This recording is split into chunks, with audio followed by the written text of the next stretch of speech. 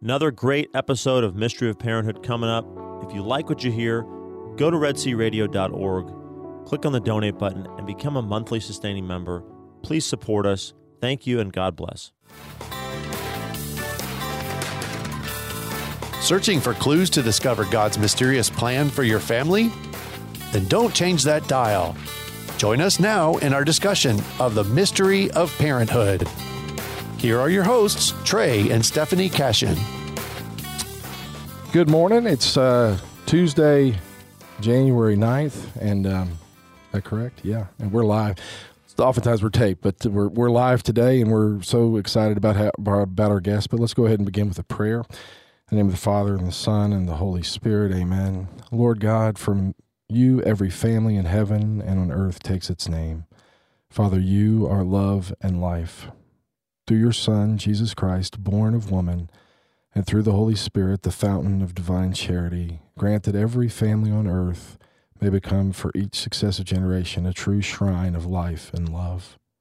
Grant that your grace may guide the thoughts and actions of husbands and wives for the good of their families and of all the families in the world. Grant that the young may find in the family solid support for their human dignity and for their growth in truth and love. Grant that love, strengthened by the grace of the sacrament of marriage, may prove mightier than all the weaknesses and trials through which our families sometimes pass. Through the intercession of the Holy Family of Nazareth, grant that the Church may fruitfully carry out her worldwide mission in the family and through the family. We ask this of you, who is life, truth, and love, with the Son and the Holy Spirit. Amen. St. John Paul II, pray for us. Holy Family of Nazareth, pray for us. In the name of the Father, and the Son, and the Holy Spirit. Amen. Father in heaven, we're grateful that we have a guest here today in Monica Ashour, and I want to introduce her. But it's sad that we haven't had her on before, because I think that the work that she's doing is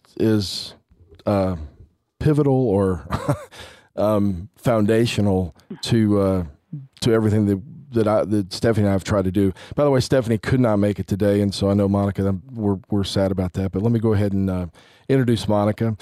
Monica holds 2 masters from the University of Dallas, one in theological studies and one in humanities. She is an author, national speaker, and founder of Theology of the Body evangelization team known as TOBIT, which has been around since December 8th, 2001. She was named in 2010 by the Catholic National Register as one of the top 6 speakers on St. John Paul's seminal work known as the Theology of the Body. Monica has published several works, TOB for Tots for 1 to 4 year olds, and her TOB for Kids for 5 to 8 year olds, based on the Theology of the Body, and published by Pauline Books and Media. Before becoming a national speaker, Monica served as a campus minister here at St. Mary's Catholic Church at Texas A&M University from 96 to 99 when I got to know her, and there she launched the now nationwide Nun Run, in which young women travel in the nation around the nation visiting convents. I remember when the first one happened. It was pretty cool. Before and after her stint at St. Mary's, Monica enjoyed 20 years teaching theology and literature in the classroom. Monica was the recipient of Bishop Farrell's 2008 Pro-Life Award for Civic Action and was recently named to the Hall of Fame for her alma mater, Nolan Catholic High School in Fort Worth. In July of 2017, Monica led a panel discussion at the National Catholic Leadership Conference in Orlando, Florida, where she spoke on sexuality and chastity. In 2016, Monica was awarded by the Catholic Press Association for honorable mention, first-time author of a book, Everybody Has Something to Give. She has received the Excellence in Publishing Award for children's books for Everybody Has a Body, God Made Us to Love. 2 years ago, the Catholic bishops on Tobit's Episcopal Advisory Board asked Monica and her team to create an age-appropriate original TOB curriculum for children. By summer of 2018, this summer, she and her team will finish The Body Matters, a theology of the body curriculum for preschool to 8th grade. Anyway, without further ado, please welcome Monica Ashour. So happy to have you, Monica. I mean, I can't believe it's been that long. I have great memories of listening to you teach RCIA and other even, like I said, I saw you on the day that my mother died, and I remember you praying for me, and for her. So anyway, welcome, Monica. We're glad you're here. Uh-oh. Hold on one second. We have some technical difficulties. Maybe she's hearing us, but what I do recall about her, and yeah, we just got a text message that her call dropped. Her call dropped. So we're gonna get her back. Get her back. But pretty fitting that we pray that prayer every time at the beginning of every show. That's John Paul II's prayer, Absolutely. right? And well, John Paul II is diving into his. And the thing that I love about what she's been doing is trying to make it. You have the Christopher West and Jason Everett and those people that have tried to make it accessible for the everyday layperson. But I think it's so critical to be able to reach and have a methodology to teach what's going on with the body so that the kids grow up with a Catholic framework. Are you there? Mm-hmm. I'm here, Trey. Hey, Monica. Sorry about that. Oh, no problem. Hey, we were just talking. First off, welcome aboard. Sorry. Yeah, welcome. And It's good to be here. Thank you so much. Oh yeah, I was saying that I have so many great memories of listening to you teach RCIA here so many years ago, and I guess we had also I was saying that you would I remember running into you the day my mother died and praying right over there in the St. Mary's Church. So together. So hard to believe. So many years have gone by. It seems like it was yesterday. But anyway, before we get started, I know Michael's here, who was kind enough to arrange this, and so I think he wants to say hello to you. He's producing the show today, by the way, for everybody out there. Hello, Aunt Monica. How are you? Hi, Michael. Thanks for arranging this. And Tim Ashour is also my nephew, and he's a Aggie as well. All right. Entirely appropriate that we're doing this on Mystery of Parenthood, right? It's a family affair today. It's a family affair today, so, yeah. Absolutely. But I was, after the introduction, I was, and when the call dropped, I was mentioning about how important I think your work is, particularly for our listeners and for Stephanie and I, because we've always tried so much to say that we've got to teach theology of the body long before we teach sexuality. The theology of the body and a proper understanding of what it means to be human is based on the theology of the body, but it's prior to any talk of of sexuality. We got to teach our children what it means to be human. Absolutely. And I think that it's a shame that we haven't had you on here before, so I was excited that Michael had suggested it, and I was like, of course, I'd love to have Monica on the show, and I know that Stephanie would like to be here, but there was a quote, and I'd love to hear your comment that you had provided in one of the emails that you had sent me, that I think at least would be a good starting point before we get on to all the great stuff that you're doing there at Tobit and things that I think many of our listeners would love to have access to and know that it's coming. But that quote is that theology of the body is not primarily a Christian. It is primarily a Christian anthropology, not a Christian sexology, right? Absolutely. Would you like to expand on that? Yeah. Trey, that he wrote Love and Responsibility in the 50s. Right. And that was more of a sexology, understanding what it means to give the gift of self through one's sexuality and marriage. But Dr. Janet Smith, she argues that the theology of the body is kind of a footnote to that. And in my estimation, the theology of the body is kind of like an appendix, or it backs up, preview, like Star Wars. You have the prequel. Right. I think it's a prequel because it is about what it means to be human, particularly as a body person. And I've read the theology of the body itself many, many times, and very often the phrase that Pope John Paul uses is, he says something like, We need to remember that we are human prior to male or female. Right. Where he says the human body, particularly its sex, and when he says the word sex, he means masculinity and femininity. And then he'll continue on with his sentence. And so the human before male and female is very important. Then I would add its sexuality. So my team and I, we're developing this curriculum, and it's mostly what it means to be human, then male and female, and then sexuality and vocation and discernment. So definitely, Trey, I would say, to talk about what it means to be a body person is right. how Pope John Paul puts it in the Theology of the Body, and that's more about anthropology rather than sexology.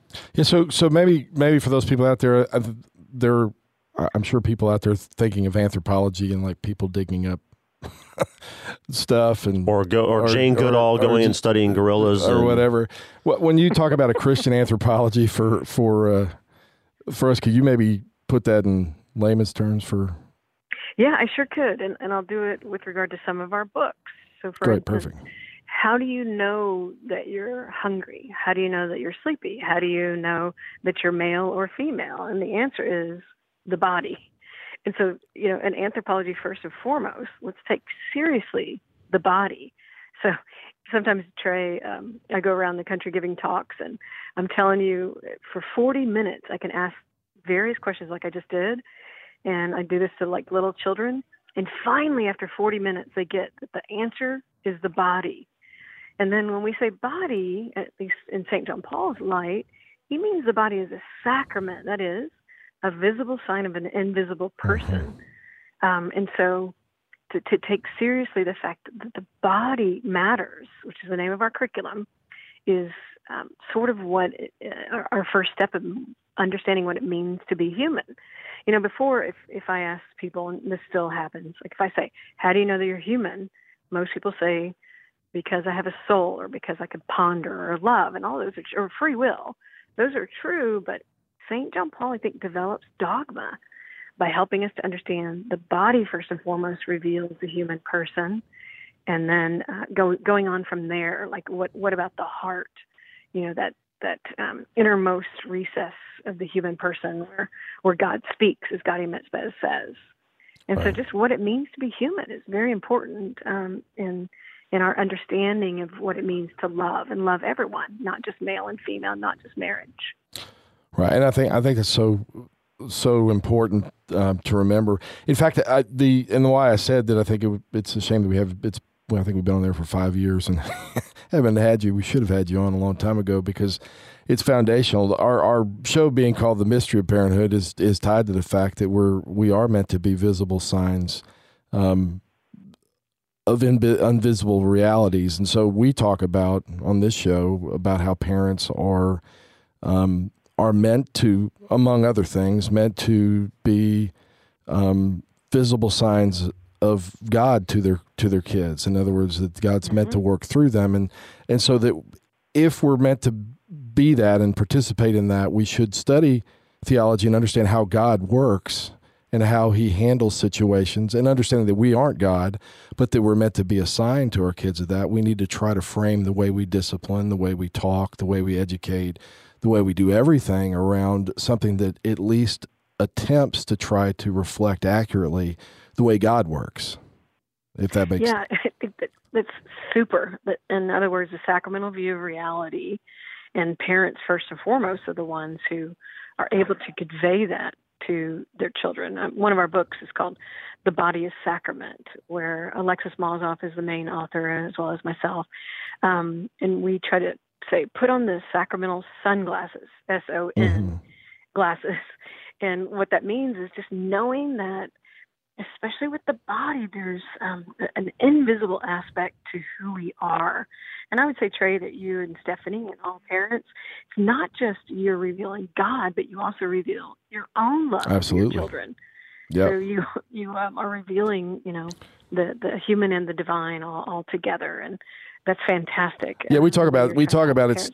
We reveal God, then we reveal Jesus's relationship with his church, and then we reveal our love, and then in fact, as they get older, we talk about it, the fact that they actually are a fruit of our love concretely. I mean that our kids are, that you have some of the tendencies of your mother or some of the tendencies of your dad. You look, hopefully most of them look more like Stephanie than me, but but that there is a connection there, and that how important that is, foundationally, for them to understand where they come from early on. Right. Right. In fact, one of our books is called The Body is a Teacher, and part of it is the body teaches you like who your parents are because you look like them. Right. And the body is good.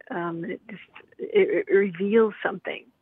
And Trey, one of the things that I would encourage your listeners to do is to talk about the body and its meaning.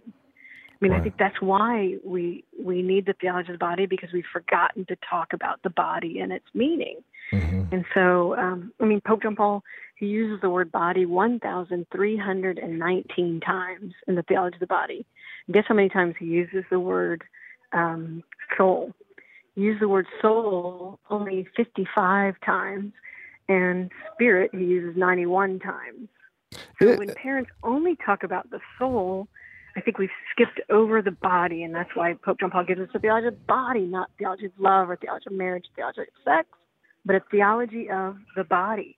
Amazing. And isn't that, and maybe you can speak to this too, something that we've lost about this, really not a disconnect. When we say body, there's the tendency to say, this is my body. I mean, body and soul, and there's some sort of like disconnect between the two, but really a Christian view is kind of an integrated whole, right? And that we're meant to be that way. And prior to the fall, that was the way God created us. And after his coming again, that the resurrection includes a reunification. Absolutely. Right? You got it, Trey. Yeah. And in fact, one footnote in the Theology of the Body, toward the very beginning of it, Pope John Paul says that the Hebrew mind, so with the Old Testament, had no concept of this division. They would not have said body and soul. Right. They would have said body, which means the whole person, or they would say soul, which means the whole person. But there wasn't that dichotomy. And so for us to kind of get, stuck in body, soul, that's based on Descartes, and this dualistic understanding, rather than like the most important words of the universe, according to Adrian von Speyer, are "This is my body." Right. So Jesus doesn't mean this is my physical part. When he says this is my body, which of course are echoed in the Mass and the Last Supper, he means all of me. I am a gift. This is my body. And so anthropology, again, is understanding mostly that we humans are made to be a gift. It's, in fancy terms of theology of the body, it's the hermeneutics of the gift, which means the way we understand the human person is meant for love. Right. And whenever we love, which has to do with the body, then we image God the most. So, Trey, I think you're right on it by mentioning the idea of the sacramental view of reality. Yeah, because I think that, well, I mean, at least my and you can ask Thaddeus here about how many times, because he's asked me before, but anybody that's ever taught as a cradle Catholic growing up and then going and having the great honor of actually being able to attend the IRPS program, which was introduced by me back with Douglas Bushman and Father Mitch Pacwa, et cetera, that it was that those classes and everything that made me realize I, as a Catholic, could maybe list the 7 sacraments, but I couldn't. I had no understanding of what a sacrament was. And I think in marriage prep and in living out marriage as a sacrament, one of the biggest issues is people don't understand that they're being called on by God to actually participate in being that sign. I mean, what he gives is material, like you said, the body helps with that sign, right? And sexuality and all the different aspects of it. But the entirety of who we are is meant to have those sunglasses, I guess that's what the term you used, the way of looking at life that says, I'm meant to bring God through my actions concretely, not just in thought. Mm-hmm. right? I mean, to be a doer, not just a. Thaddeus, are you going to jump in there? Because otherwise, I have plenty to say. No, please go ahead. But I do have some more some other points that I wanted to bring up with you. But please respond to Trey's observations. So what Trey's saying reminds me of the second part of the theology body. If you remember, the theology body is divided into two parts. The first is the words of Christ, and the second is the sacrament, which is singular. And I think Pope John Paul deliberately did that so that we would think about the liturgy, particularly the Mass, where we have the liturgy of the Word and then the liturgy of the sacrament, the Eucharist. And so even his entire theology of the body is based on a sacramental view, whereby the words of Christ are not mere words, not just something for the soul, but also you have the sacrament, which has everything to do with material, sense perceptible, knowing that there's also an invisible reality. Another thing he says in the second part of the theology body is how sacraments are like encounters with Christ. So we often say, oh, you get grace, as if sacraments are like a gasoline machine or gas station. But he says, in fact, it is Jesus who is the gift, and he gives himself to us. We encounter him in every sacrament. We know he's there. It's not an abstract, Jesus, I'm praying, and maybe I'm meeting you. We know for sure that is an encounter with Christ in the sacrament, Jesus Christ, who is a gift. And we are meant to be gifts by receiving that sacrament, that encounter with our Lord. That you said that, I think Thaddeus is one of multiple people who've always asked me, because if you hear me speak on almost anything, I'll always work into to be Catholic is to understand the sacrament, to be sacrament, and to understand what a sacrament is. I'll tell people, if you don't remember anything as a Catholic coming out of this, remember that a sacrament is a visible sign of an invisible reality instituted by Christ to communicate grace. Yeah, to confer grace. And because what that for me was a eye opener, because as a cradle Catholic who did everything confirmed all the way, the whole 9 yards. When I got up to school at University of Dallas and we started talking about sacraments, I'm like, there was a prompting, I guess, of the Holy Spirit. So what is the sacrament exactly? And that's been a life changer for me. And I think every Catholic, to be fully Catholic, needs to have that worldview or that way of looking at being human, at life. So Absolutely. And I do think that Pope John Paul develops dogma when, instead of only saying only getting grace. I mean, Grace is the Blessed Trinity, the Father, Son, and Holy Spirit's communion of life and love that we get to encounter. Right. But just to emphasize, the sacraments are not a thing, like a thingification of the sacraments, but the sacraments are a particular time to encounter our Lord as a gift to us. So that's why the visible and invisible come together through Jesus Christ, and I'll let incarnate self. And I'll let, but something came to my mind and I'll forget it if I don't say it right now. That encounter of not only of parenthood, but of marriage and that sacrament, the encounter with the Lord. We've talked about many times that as you parent a child, and Stephanie's had this. Often God is speaking to you. We've had those moments when we're talking to our children about, hey, we ought to do this or should do that or whatever. And then frequently there is a prompt, or there is an encounter with something outside of us that's saying, hey, you might want to listen to what you're saying to your son, because that's really meant for you. Like, Stephanie's like, one time she talks about with Madison, our 20-year-old, when she was young, would constantly ask why.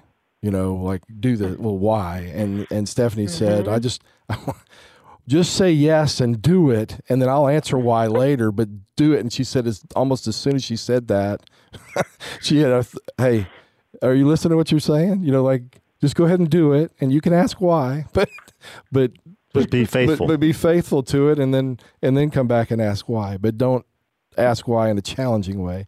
And I think there are multiple times in my own life where that's been the encounter, and I guess in some sense maybe that is that encounter with Christ that is the grace of the sacrament in a concrete way. Mm-hmm. What would you say to that? Maybe. Yeah, and I would add to that the theology of the body gives the whys behind the whats. I mean, I had my master's in theology. I went through the same program you went through, Trey. But, I would say this, that it helped me to see the whole of the church teachings as a mosaic. And so Cardinal Scola said that every single tenet of the Catholic faith could be taught from a theology of the body perspective. Mm-hmm. And so after my team and I finished the preschool to 8th grade curriculum, we're going to start on the high school. And whether it's Christian anthropology or social ethics or moral theology or ecclesiology, which is the study of the church, Christology, all of it can be taught from a theology of body perspective, mm-hmm. Because it's about love and it's about being a gift. And what it means to be human. So anyway, I know Patty said something. Now, Monica, I had some thoughts that occurred to me as you and Trey got rolling, and I hope that they can circle back to something connected to parenthood, but maybe there'll be food for thought nonetheless. So my first thing that came to my mind was you mentioned that Pope John Paul II wrote Love and Responsibility in the late 1950s. And so as a historian, that just immediately got me thinking that, there was another influential person who started writing things on human sexuality in the late 1950s, and that's the late Hugh Hefner. Mm-hmm. And what just kind of ideate for a little bit on, they're both saying something about the human body and the body's connection to the human person and human sexuality. And I'd really be curious to know what parts of the theology of the body sort of undermine the philosophy that Hefnerism is promoting in society. Is that a clear question? That's a great question. Yeah. So there's in the middle of the first part of the theology of the body, there's actually an appendix about pornography, which actually Pope John Paul. Are y'all hearing that background? I'm at the hospital where my mom is. Is everything okay? That doesn't relate to a cardiac thing, except Pope John Paul loves the heart. That doesn't relate to your mom, I hope. Yeah, thank you. So Pope John Paul he uses the word pornovision instead of pornography, but it's basically the same thing. And one of the things he says is that the reason why pornography is wrong is because of what he calls anonymity. What he means by that is, with regard to pornography, you don't know the person. They're anonymous to you. Mm-hmm. And therefore, you don't see the body as a sacrament of the full person, mm-hmm. but the body is seen in what he calls a detached way. Mm-hmm. He used the word detachment. It's very interesting. Unlike John of the Cross, where detachment is good because we're detached from materialism and greed, etc. Right. Detachment for Pope John Paul means that we don't see the truth of the body, and therefore we're denying the person. And so with regard to pornography, it's like looking at the body as a thing rather than someone. And what does he do? Lambast the person? Well, he tries to get us to see that the goal of life is to experience love, God's love, others' love. But when we view the body in a detached way, we miss out on love. We miss out on the truth of the human person, because then the body is not seen in what he calls a spousal meaning, which basically means we're a gift. And so then to kind of bring it down to parents, do we have a pornographic vision of the world or a sacramental vision? Yeah. And in that sense, I'm broadening the term pornographic. Like, do we see people at the bank or the restaurant or at the mall or even in our own families? Is the body seen as, this thing that's kind of troublesome? Or, is my 2-year-old, who's a terrible 2, I see his body and I know he's a person, and the only proper response to a person, St. John Paul says, is love. And sometimes it's very sacrificial because parents get so tired. But it's that body-to-body, person-to-person encounter which is so important that Hugh Hefner got wrong, because that's not a true encounter of the person. In fact, it's a fabrication of true love. Yeah, would you speak to, because I think it's important, love is a term that gets thrown around willy-nilly, really. And not carefully. Not carefully. And maybe even English language doesn't do justice to love itself. But could you maybe speak to, like, if you're trying to communicate to your kids or even come to an understanding yourself, what does John Paul mean when he says we're meant for love? Because that could be thought of in lots of different ways without defining that a little bit. It's tied to, first of all, seeing the body as a sacrament of the person. So that's the first step, I would say. Whenever I'm writing books and talking to parents, the first thing I try to make sure that they keep saying is body. And so when there's a right vision, especially like Adam and Eve seeing each other and their bodies properly, when that vision is correct, then there could be love. And what he says, it's a strange sentence in the Theology Body. He says, love is not nothing. He says, love is the one who gives and then the one who receives, as well as the relationship between them. So it's the giving and receiving, and I would say openness to others. Mm-hmm. So when parents are talking to their children, and really no matter what age, but the Body Matters curriculum is for preschool through 8th grade. We do this vertical alignment whereby we say, you could give the gift of self by giving, and also you give the gift of self by receiving, and then being open to others. So children, I would say, instead of saying you should share that toy with your brother or sister, instead I would say, oh, you get to give the gift of self by giving that stuffed animal to your child. And then the child who receives, oh, you're giving the gift of self through your body by receiving that. And look, y'all are closer to each other. So he does mention the traditional way of defining love, like willing the good of the other. But I think he develops dogma by showing that love is giving, love is receiving, and love is open to others in a sacrificial way. And I think that is a great point. It brought to mind some stuff that had happened with me. We needed some help years ago, and I had prayed that God would help us financially. Then I went to visit somebody, and they said, we've been praying and think that we're meant to give you some money. It was totally providential. And I said, well, I don't need anything. It was. I don't know why you think that we need something. It was part of the pride coming, and the person looked at me and goes, "Are you going to deny me the joy and of giving to you something that we feel called to give by not receiving that?"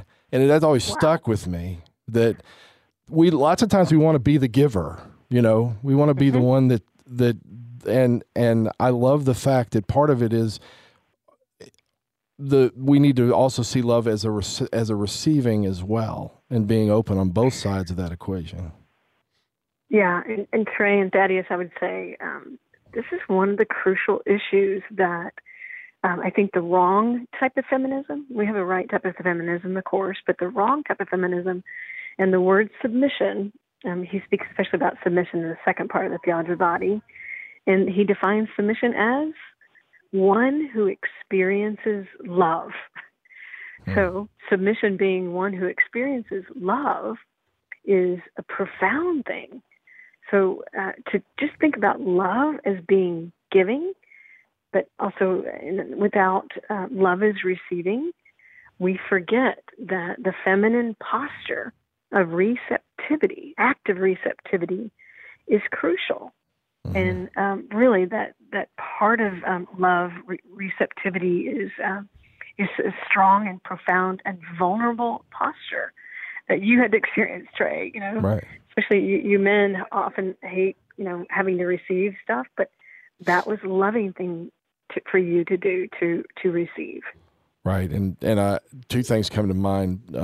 One is, I remember reading John Paul II on the Meaning of Christian Suffering, talking about the fact that the mercy that's shown by the people who are in a hospital, who allow people to come visit them, because they don't have to let somebody in to come see them, that they're actually showing mercy by allowing that. And that's a view that we tend to like to be the givers. I mean, particularly maybe men, by nature or by culture, I'm not sure, but we're the giver. But when we have to receive, that's it. And I think the other thing that popped in my mind was the whole idea of the sacrament of reconciliation and penance, and the way we've taught our kids to forgive one another. That we always say, if you've offended or done something that requires forgiveness from your sibling, for example, that person must ask, "Will you forgive me?" and then wait to receive forgiveness. We don't allow them to say, "I'm sorry," just "I'm sorry," and then move on, because we want that giving and receiving going backwards and forwards. And that does put you in a vulnerable. Just try as a spouse. Stephanie and I have tried to make this a habit, that when we've offended our spouse, particularly as a guy, to say, "Will you please forgive me?" and then wait. Because at that point you realize that's an uncomfortable place to be, because they can say, "Well, heck no, I don't forgive you." But anyway, I think that I would just add too that even in my business correspondence and my relations with colleagues and in relations with my friends and family, I try to say, "Please forgive me" when I screw up, rather than saying "I'm sorry." And that's a lot. You feel a lot more vulnerable when you say "please forgive me," when you're asking for forgiveness and you have to wait for someone to say, "Yes, I do forgive you," rather than just saying "I'm sorry," and you're the one you're still the one in control when you say "I'm sorry." And so if we're built to be, this is what I've built to be a sign in a family of the church, in a sense, a domestic church. We've took the confessional and said that's the way it ought to be in our house. That you need to go, at least as a sign, and ask for forgiveness from the person, and then wait to receive it from the person you've offended. Anyway, I just that giving and receiving, the way you'd put that, kind of jogged those two things in my mind. So, yeah, it also reminds me of another central tenet of the theology of the body, which is trust.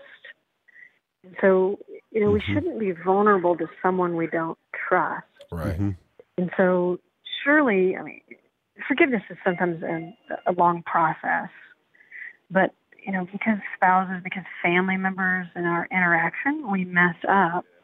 But there is still a level of trust that we will continue to be accepted. Pope John Paul says, he says, the affirmation of the person is the acceptance of the gift. And, sometimes the gift is, "Please forgive me." Other times it might be something else. And right. So relationships have to be built on trust. Pope John Paul speculates that Adam and Eve they died spiritually, but they they sinned because they doubted the gift. They saw God not as a loving gift giver, but as a tyrant.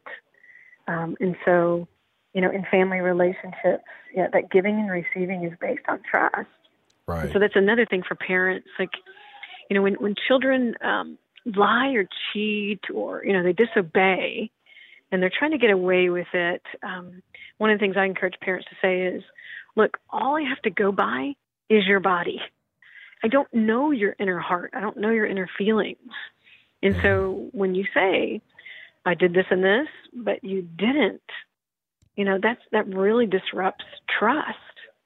Yeah. And therefore, the consequences come out. But the punishment is not to, be mean to the children, but to help them to see that trust is so important in relationships, to set them up for, their future vocation.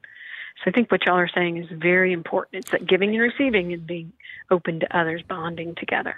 Yeah, and you're right. Trust, I think, from the beginning, because you'll always, frequently you'll have a child who'll break trust. But we've talked at length as they grew up, saying it takes a long time to build trust. It takes a moment to break trust. I mean, and that, you need to always be thinking about what is the person expecting. His trust is basically a person doing what you would hope that they would do, what you expect them to do, I guess. I don't, in the way we did in that. So if I tell my children I'm going to pick them up at school at such and such a time, I've always taken it very seriously to say, I'm going to be on time, to make sure that they, over time, we talk about pitching pennies into the basket, these little bitty things that communicate something, that if we want to be trustworthy parents, or have parents that the kids trust enough, that we need to over and over act in a way that makes them know they can trust dad or they can trust mom, and that's right. Those are small things, not often. I mean, just being on time. And to add to that, Trey, it's because the body and the words go together. So the language of words and the language of the body is huge in the theology of the body. So Trey, you as a dad said, I will be there at 4:00 to pick you up. When you are there, your words that you said earlier in the day and your bodily actions match. Right. And that's holiness, according to Pope John Paul. He says when you have, a pure heart, and that means a well-formed conscience, and your bodily actions follow, then that is holiness, and that is essential. And I would also add reverence. What he says in the Theology of the Body, this is like the last chapter. He says the number one virtue needed in marital love is reverence. Reverence. So we have a 3rd grade book. It's called The Body in Reverence. And we speak about wonder as well as awe.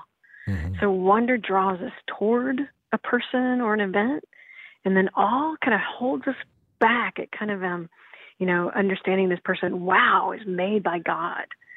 And so part of this relationality and what parents might take away from this conversation is the fact that reverence is key, not just between spouses, of course, but reverencing children and helping them to reverence the mom. Oftentimes the mom is taken for granted, and I think that's a lack of reverence. So, for parents and for fathers to say, hey, you need to reverence your mom. Be drawn to her, yes, but there's also respectful distance. Might be more another tool for parents to use when raising children. Yeah, and it's funny because one of the things that we were taught, and I do it often, particularly when I'm trying to gain reverence, is I will say, you need to talk to my wife. Yes, respectfully. That's right. And I think because that now you're so okay. Now you're you got both of us involved here at this point. But I think again that kind of points to, again, being a good sign of, when we talk about the church, we're talking about the spouse of Christ. Christ himself is saying, in a sense, the same thing. Listen to my wife. Listen to my bride. Is it a bad thing when my wife says to me, "You need to talk to your wife in a better tone"? Is that that's not good, right? All right. Or here's another one. Is when Stephanie says, "You need to go deal with your children." Yeah. You don't want to hear. That's not a good sign. That's not a good sign. That's not a good sign.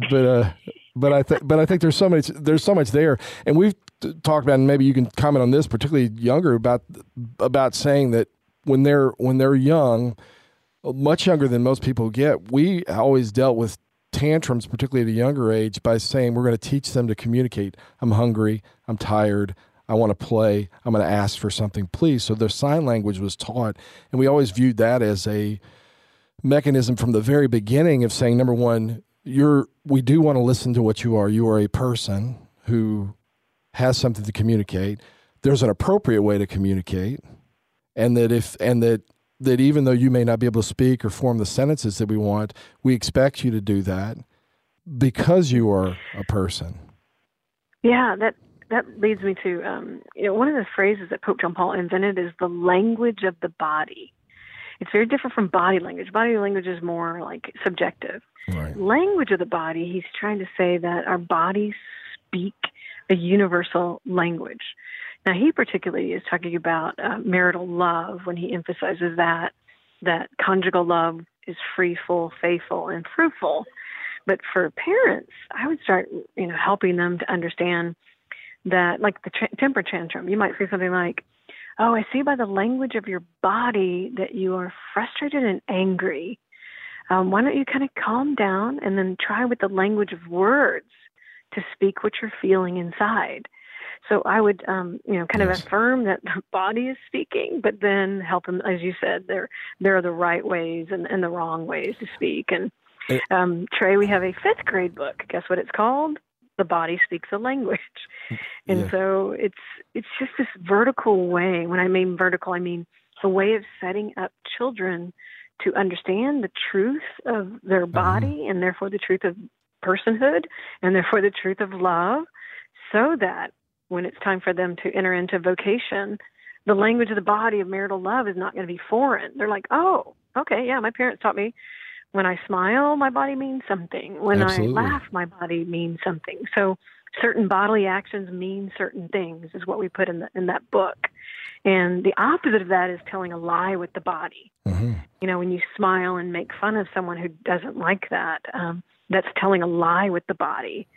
So once again, Trey, the body is my point of departure, and my team is trying to do this curriculum to help out many parents. And I think that's it. I mean, without having said it the way you said it, I think the entirety of what Stephanie and I have worked on in terms of how we put together the way we parented our children was based on this exact same, maybe not the same words, but the same underpinning, because that's exactly what we said. We've got to teach our kids to recognize at every stage. All of this was a building block to get to, which everybody wants to talk about. How do you handle the talk, the birds and the bees or whatever. So we've been trying to handle that all the way up by giving them a proper understanding of who they are as a person, so that when that conversation comes, and understanding what a sacrament is as they come up, so that when we get to that conversation, the groundwork's been laid,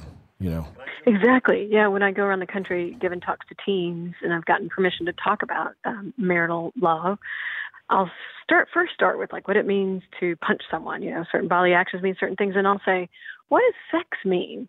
Right. And they're like vulnerability, love, commitment. But no one says this, Trey. No one says sex means I'm married to you. Right. And I'm open to having children with you. Yes. And I think we've forgotten what that means because we are detached from the meaning of the body, which is why my team at Tobit, we're trying to change that to do what you're doing.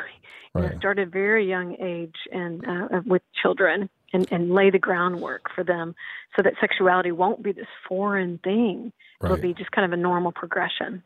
Yes. We something that we try to do in our family is with our children is emphasize that to one of them that their siblings are not instruments for their own self-gratification and for their own seeking their own pleasure or comfort or to achieve some goal that they want. And the whole reason that we talk with them that way about their own siblings and their relationships with their own siblings is, again, to lay that same kind of a groundwork that you're talking about. Yeah. Yeah, and Pope John Paul speaks of that too, quoting from Song of Songs. This is in the second chapter, the second part, where it says, I love you, my sister, my bride. Now that's with regard to marital love. So Pope John Paul says, when a man sees a woman in her body, he should first understand that she is to be loved and not used. For after all, the opposite of love, according to him, is use. And so whenever I give talks to teens especially, I'll say to the guys, look, you got to see every single girl as a sister before you think about dating one of them, if your parents let you, of course. And then the girls, to start seeing every single guy as a brother before you start thinking about dating one of them. And that's exactly what you're saying, Thaddeus, that, that laying the foundation of seeing brothers and sisters loving.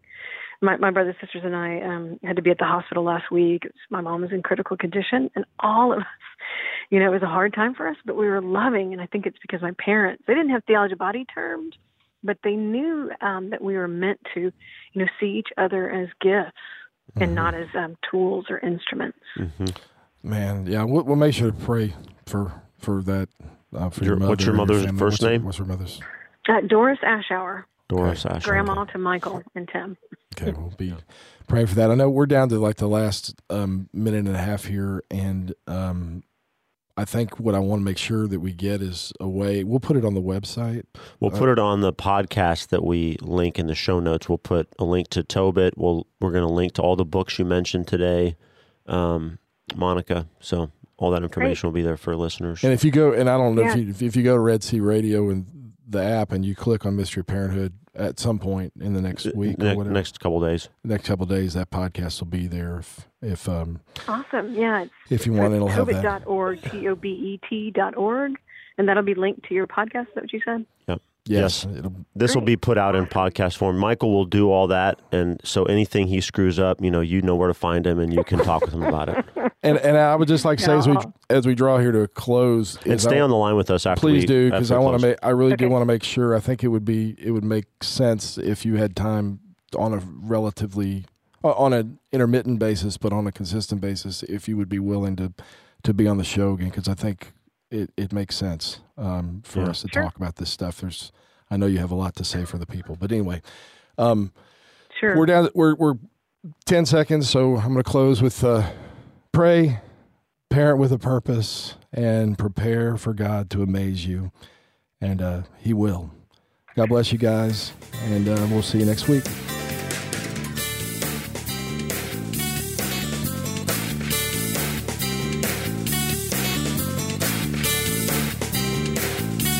Thank you for listening to this local production of Red Sea Catholic Radio. Tune in next week at the same time to hear Trey and Stephanie Cashin share more on the mystery of parenthood.